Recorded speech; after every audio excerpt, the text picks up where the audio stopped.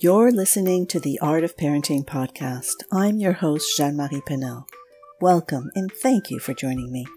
I created this podcast along with everything I do at yourparentingmentor.com to support and inspire you to be the best parent you can be. I know for a fact and from experience that parenting was never meant to be done alone. From conception to preschool, my mission is to give you the tools, strategies, and knowledge to embrace and elevate your parenting experience. I'm dedicated to supporting, inspiring, and guiding you to nurture your child's immense potential with as much joy and ease as humanly possible. Make sure to take time to check out all of the resources I have gathered for you in the show notes, as well as on my website, yourparentingmentor.com. And be sure to get on my email list so you do not miss a single episode and other products and events I curate specifically for you. And please do not hesitate to reach out if you have any questions, concerns, or feedback. A warm welcome to you and thanks for tuning in. Hello and welcome back to The Art of Parenting. This is your host, Jeanne-Marie Penel. And today I have Cara Goodwin, who is also the parenting translator. So I am very excited to be speaking with you, Cara, to help us translate a bit of the information that parents get these days. Yes, I'm so happy to be here. Yes, welcome. So as I always like to get us started is I'd love for my guests to define what the art of parenting means to them. Yes, so I think, the art of parenting to me is really, I do a lot of work with translating the research into information that parents can use, but it's not as straightforward as just doing whatever the research suggests you should do as a parent. It's really more of an art than a science. So it's really, this complicated process of combining, the research as a guide, but also following your own intuition, your own knowledge of your child, your own sense of what is best for your family, given a lot of different unique factors. So it's really this art of combining, multiple sources of information and choosing what is best for your individual child, for your individual family. Beautiful. And I know that on your website, you have that your translator that is grounded in science and love. And that seems like a pretty good definition also of the art of parenting. That's beautiful. So thank you for being here. And just before we get too involved in our conversation, I would love if you could share with our listeners a little bit about your background and how you came to do the work that you're doing today. Yes, so I'm a child psychologist and a mother to 3 kids. My kids are currently 2.5, 5, and 7. So I feel like I'm very much in the more challenging parts of parenthood. And I was a psychologist before I became a mother.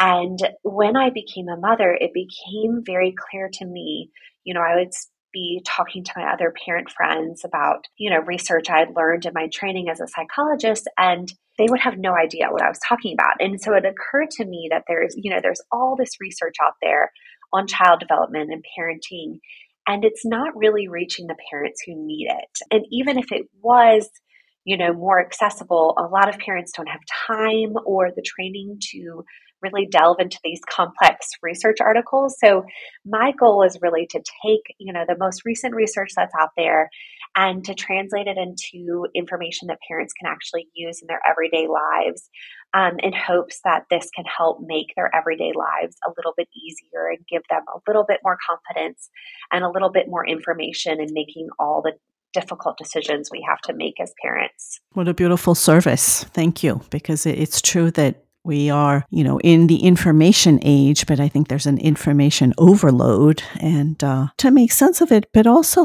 how do you know what is real, not real, but what I should be paying attention to, or what is really evidence-based and so forth. So how do you have suggestions for parents of how to know, to decipher where the information is coming from and if it's information that is to be followed?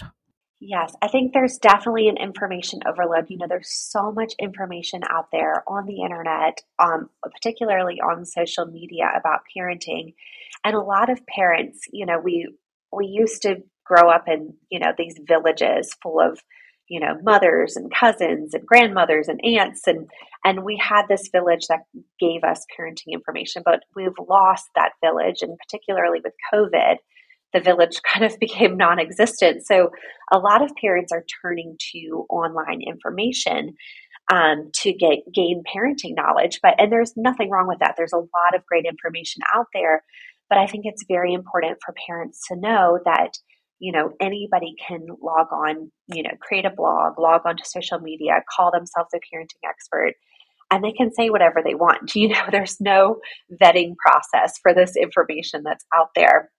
So parents have to be very careful consumers of what they read, and a good way to tell if what somebody's saying is evidence based is to look at whether or not they cite research, and particularly when they're making claims that science proves or research says, there should be some research cited, and if it's not cited, I would ask you know I do this on social media a lot when people are claiming in a reel, that the research says this, and I'm like, I don't know if this research. So I'm like, please cite the research. And so ask them to cite research, and then, this be more difficult, but go to the source of the research and make sure it actually applies to what the person is actually discussing, because sometimes research can be misinterpreted, and it's very important to look at the actual source and make sure it's applicable to the situation that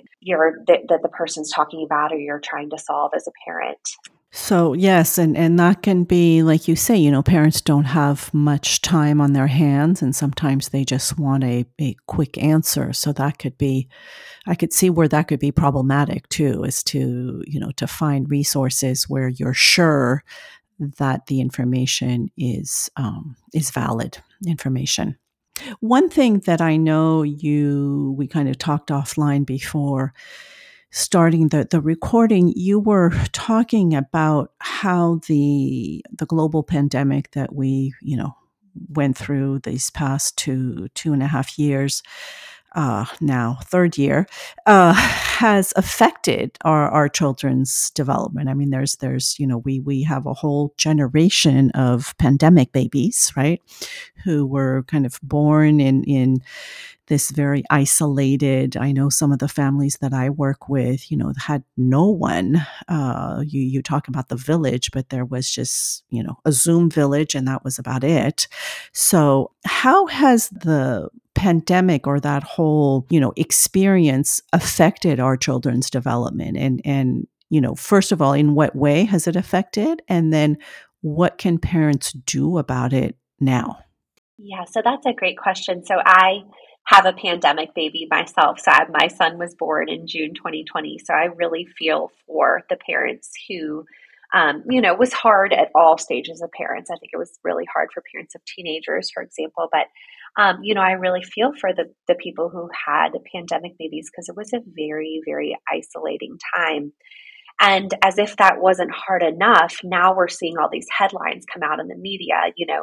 I saw one today that said, social isolation damages the brains of pandemic babies. And I mean, that's terrifying as a parent, thinking about your child's brain development, like being irreparably harmed. And, I think the headlines are very alarmist, and that the research that's coming out is really showing very few overall delays across, if you look across all children who were babies and toddlers during the pandemic, we're seeing very few overall delays. There is some evidence for some delays in social communication, but the big takeaway message is that there's a lot of variation. So it seems that some children thrived during the pandemic and were relatively unaffected by the social isolation and some of the negative impacts, and that some children were severely impacted and showed developmental delays. And it probably has to do a lot with the resources that the family had during the pandemic. So lower income families, families that experienced job loss, showed worse outcomes during the pandemic. And there are some families that had enough resources to provide their children with a stimulating environment even during the pandemic. So there really is a big range of variation. And I think what that says to us is that we shouldn't look at this whole generation of children as being damaged in some way, but there are some children right now that need some extra help, and that we should really be thinking about how can we help those children that might need extra help, that maybe experienced delays during the pandemic, or their delays were missed due to lack of healthcare during the pandemic. And how can we help those children, but not seeing this as a whole generation of children that are behind. Right. And we also know that children, of older ages experienced more increased mental health problems and learning loss as a result of the pandemic. So it's also important to think about, and again, this wasn't across the board. There was a lot of variation. It was particularly for lower income families. So how could we help those older children as well who were negatively impacted? Sure.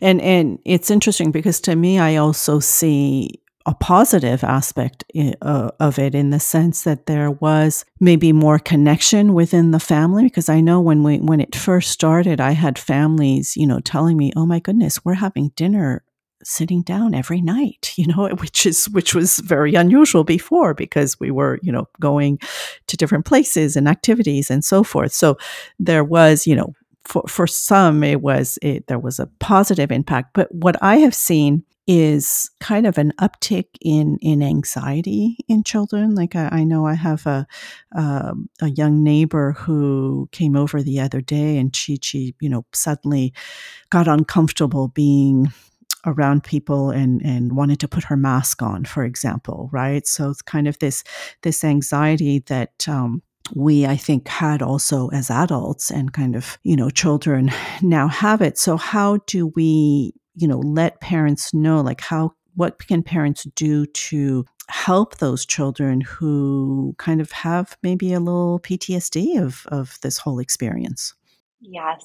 I think it's very important to recognize that experience of having increased anxiety is normal.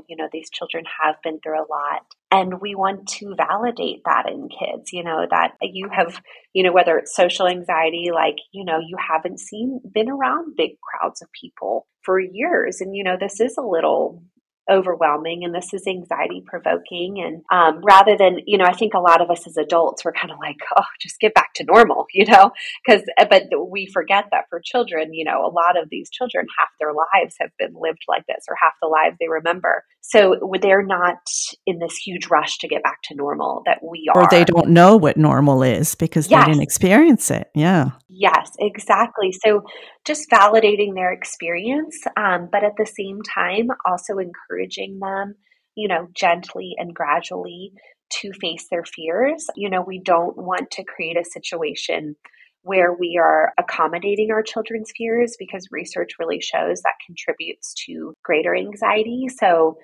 if your child has social anxiety, for example, you're not just going to throw them into a big crowd of kids and say, good luck, get over it. You're going to come up with a plan with them, in partnership, to how can we address this so you can achieve your goals of, having friends and doing the things you enjoy.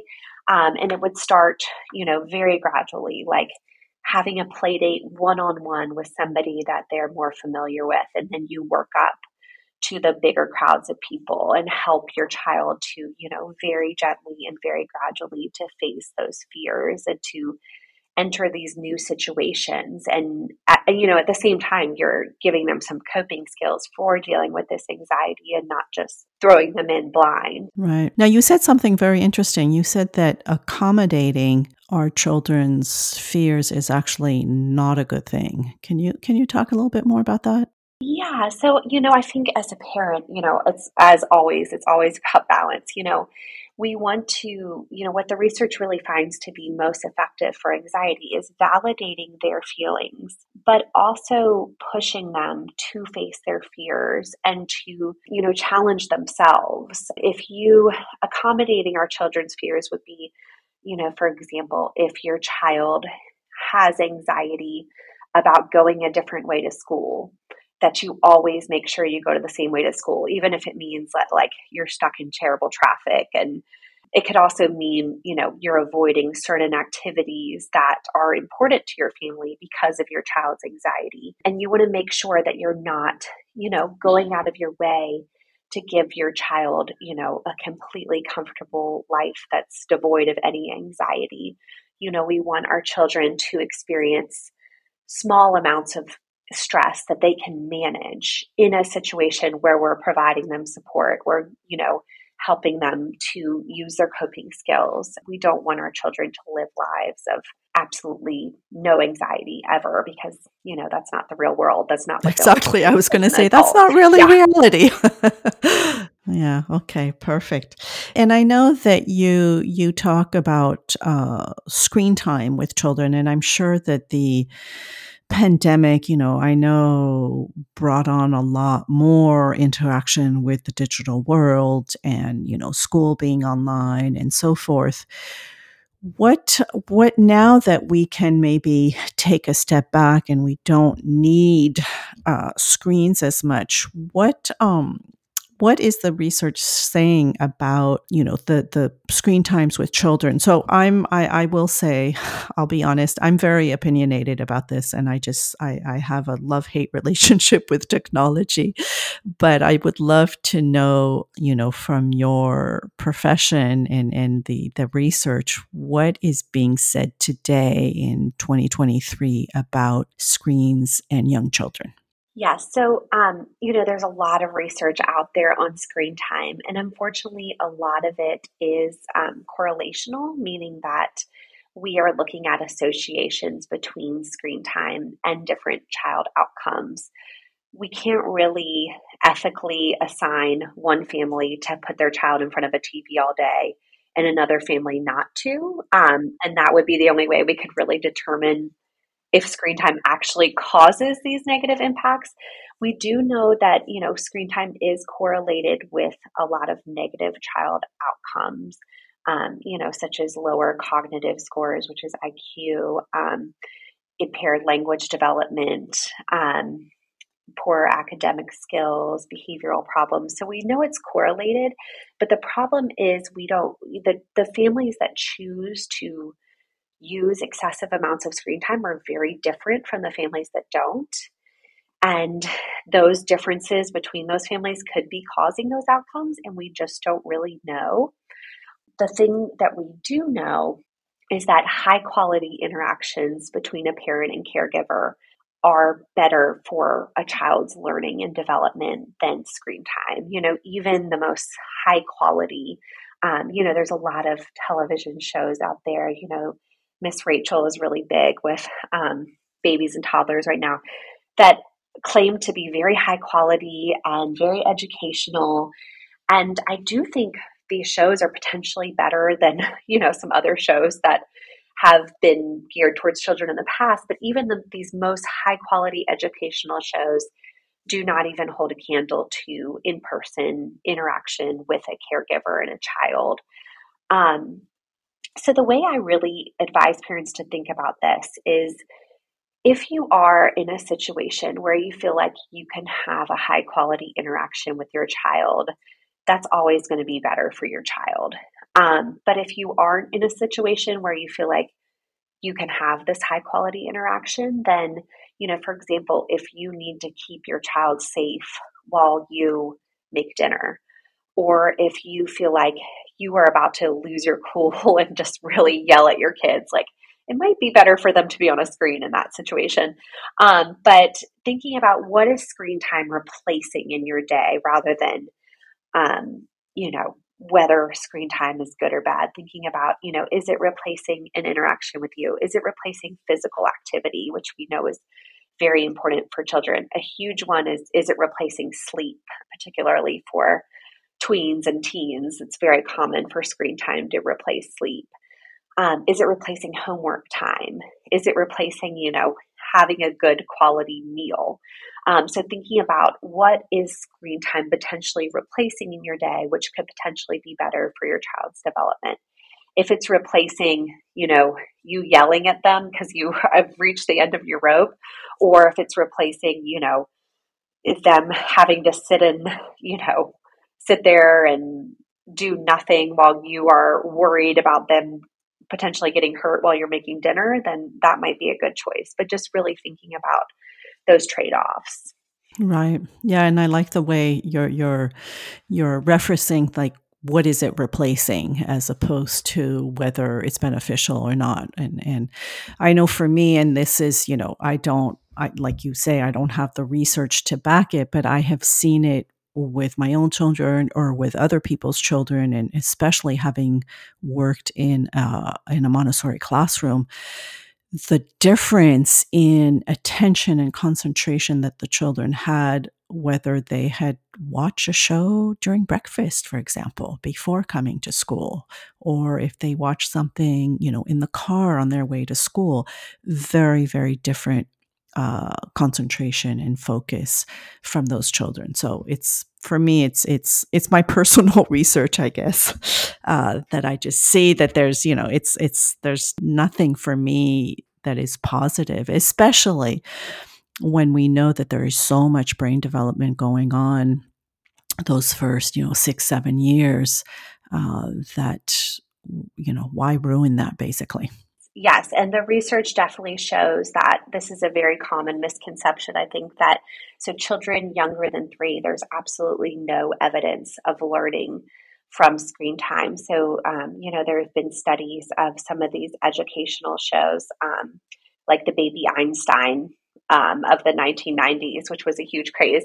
There were a lot of research of that, and they showed absolutely no learning.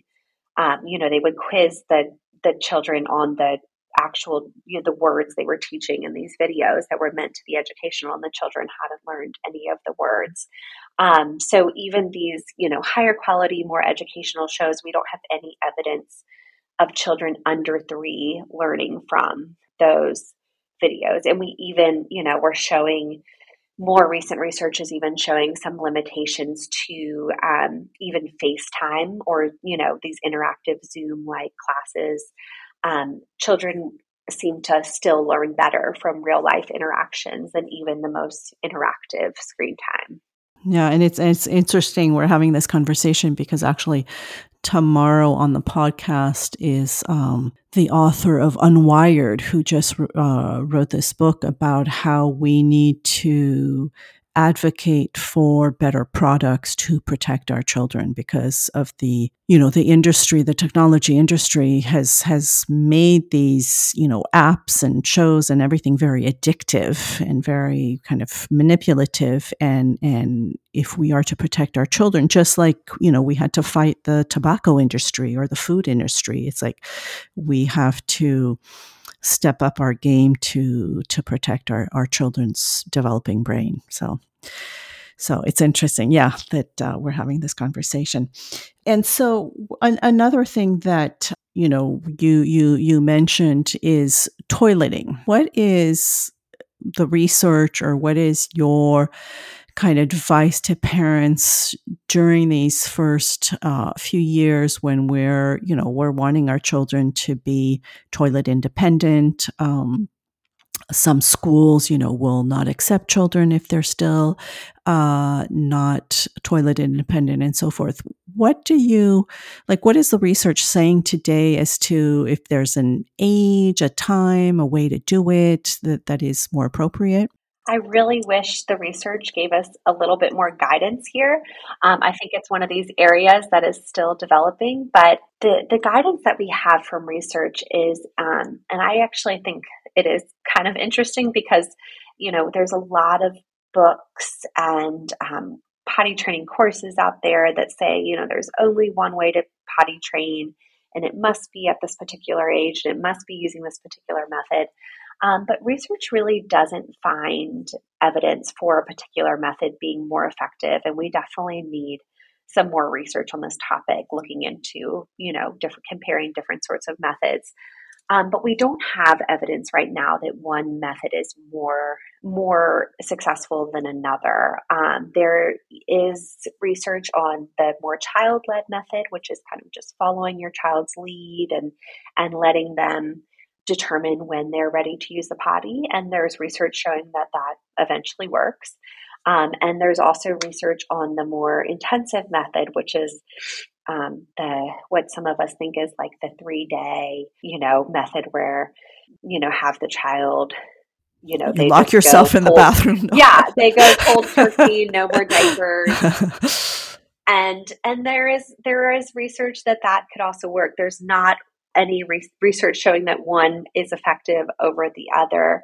There's also no research showing that there's like a particular magical age. If anything, it's probably around like 24 to 36 months. But, the earlier you start potty training, the more likely it is to take a little bit longer. So just thinking about, if you do start potty training at a younger age, that it might take a little bit longer, but you might be finished a little bit earlier. So it's just a trade-off. Have you seen any research about the whole elimination communication trend? Because I know that begins, at birth, really. Yeah, there's not a lot of research supporting it. I wish there was. I know it's popular in different cultures, so there's not a lot of research supporting it. So we need more research before we can determine if that's really effective or not. Yeah. And for me, toileting is such a cultural thing too, right? Of different cultures, different family cultures are going to go about it differently. So it's very personal, I guess. And we can't really tell people that there's one way of doing it for sure. One thing also you mentioned, when you were talking about screens, is this, you were saying, are we trading off sleep? So I know sleep is also a big hot topic. And I know for me, sleep is like one of the most important things for myself personally. And I remember my pediatrician telling me like sleep for your children is important for their brain development, and it's, you should pay, attention to it. Do we have research around sleep and the importance of it and how to manage all of that?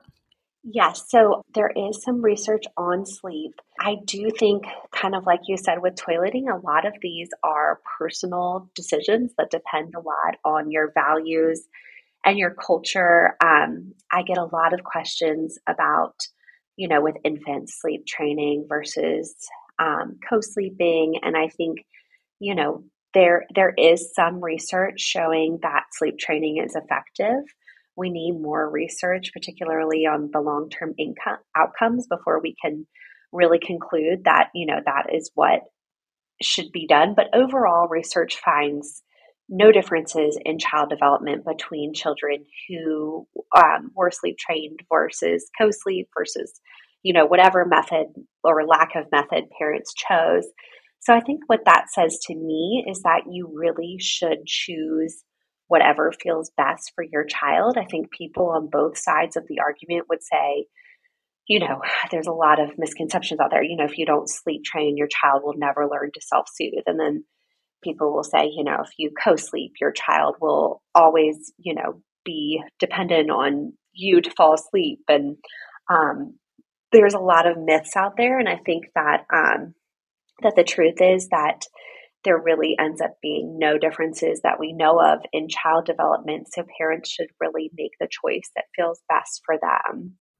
And you say no different outcome in development, but what about like the more, I guess, the emotional development? Because I guess this is for me, again, I come from, a personal viewpoint is, letting a child cry it out seems so hard on them, and the world is a terrible place. They're letting me cry all by myself. That might affect like more on a psychological, on a mental health? I mean, is there any research backing that up at all? Yeah. So, honestly, the research is kind of limited on sleep training, mostly for ethical issues. So, Right. there's Again. there's research. Yeah, a lot of Yeah, this parenting research is so limited by ethical issues, which is good. But it is. Yeah. they'll assign families to sleep training or not sleep training, but it really is up to the parents to decide what to do, right? You can't force somebody. You can basically, they assign families to either be educated on sleep training or not, but what the parent chooses to do is their own choice. So this research is really limited because a lot of the families that are educated about sleep training choose not to do it. And then, of course, some of the families that aren't educated do some of their own research and end up doing it anyways. So, we have no evidence of differences between the groups, but I wonder, what does that really mean? Because we don't really know what methods the families ended up doing. So the best research we have suggests no evidence, but we really need more research to understand how does this impact, particularly emotional outcomes, attachment. I feel like it is such a personal issue after having three kids because I chose to co-sleep with my kids and it was the right choice for our family. But I realized that isn't the right choice for a lot of people. And, some people don't feel comfortable with co-sleeping. Some people are heavy sleepers or have other sorts of risk factors that make them not want to co-sleep. And I understand how you can get to a point of sleep deprivation where you feel like you have no choice. And I do think, I felt this all felt a lot more black and white to me before I became a parent. After becoming a parent, I understand, what sleep deprivation can do to you. And I think especially when we think about postpartum mood disorders like depression and anxiety, postpartum depression and anxiety, sometimes you do have to make a choice that is for your mental health. And there are so many factors. So, personally as a mother, I did not choose sleep training. It didn't feel right to me, but I could understand why somebody would make that choice. And, we know the research that we have tells us that the parents' well-being, the parents' mental health is so important. So we have to consider that factor as well. It's all these parenting topics are so complicated. I wish it had like a super clear-cut answer, but it unfortunately doesn't always. No, and that makes sense, when you say it's ethics, like we can't we can't, force a family to do one thing and another to for our research. So it does end up being on the parents of deciding what works for them in their family, in their situation. And like you say, the whole idea of the parents' mental health, I think to me is critical. And I'm wondering there must be research of how that affects the well-being of our children, the parents' mental health. Yes.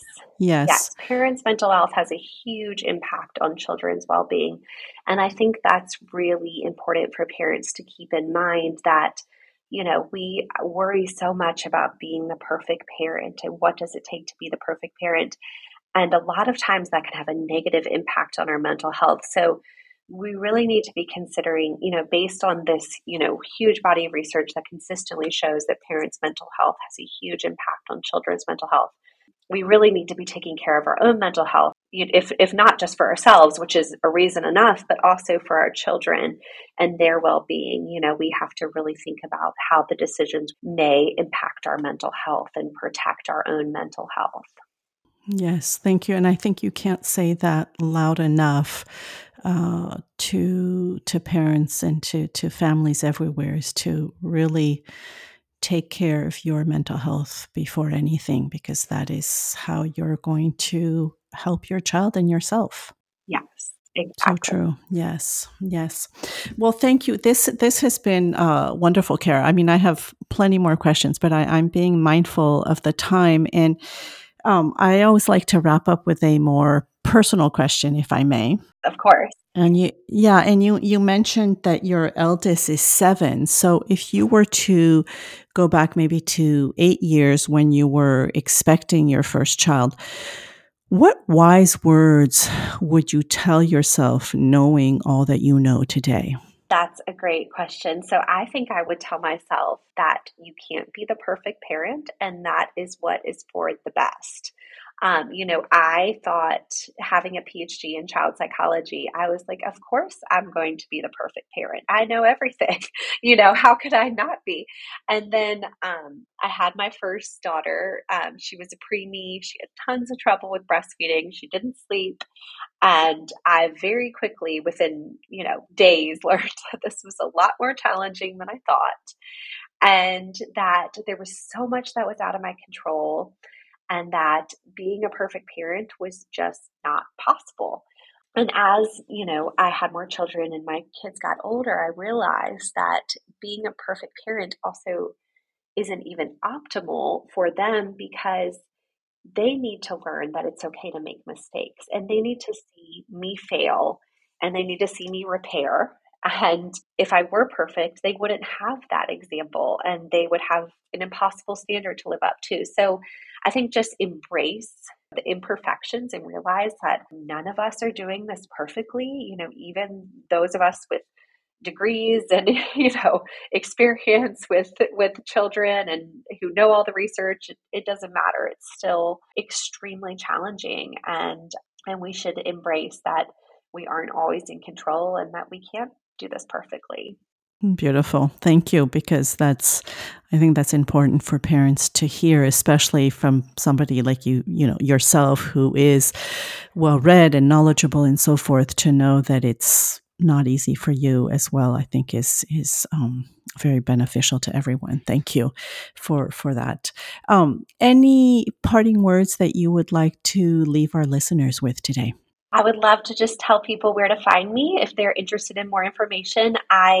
Parenting Translator is a nonprofit organization, so I'm just here to provide free resources to parents. So my website is parentingtranslator.org, and I'm on Instagram and TikTok as @parentingtranslator.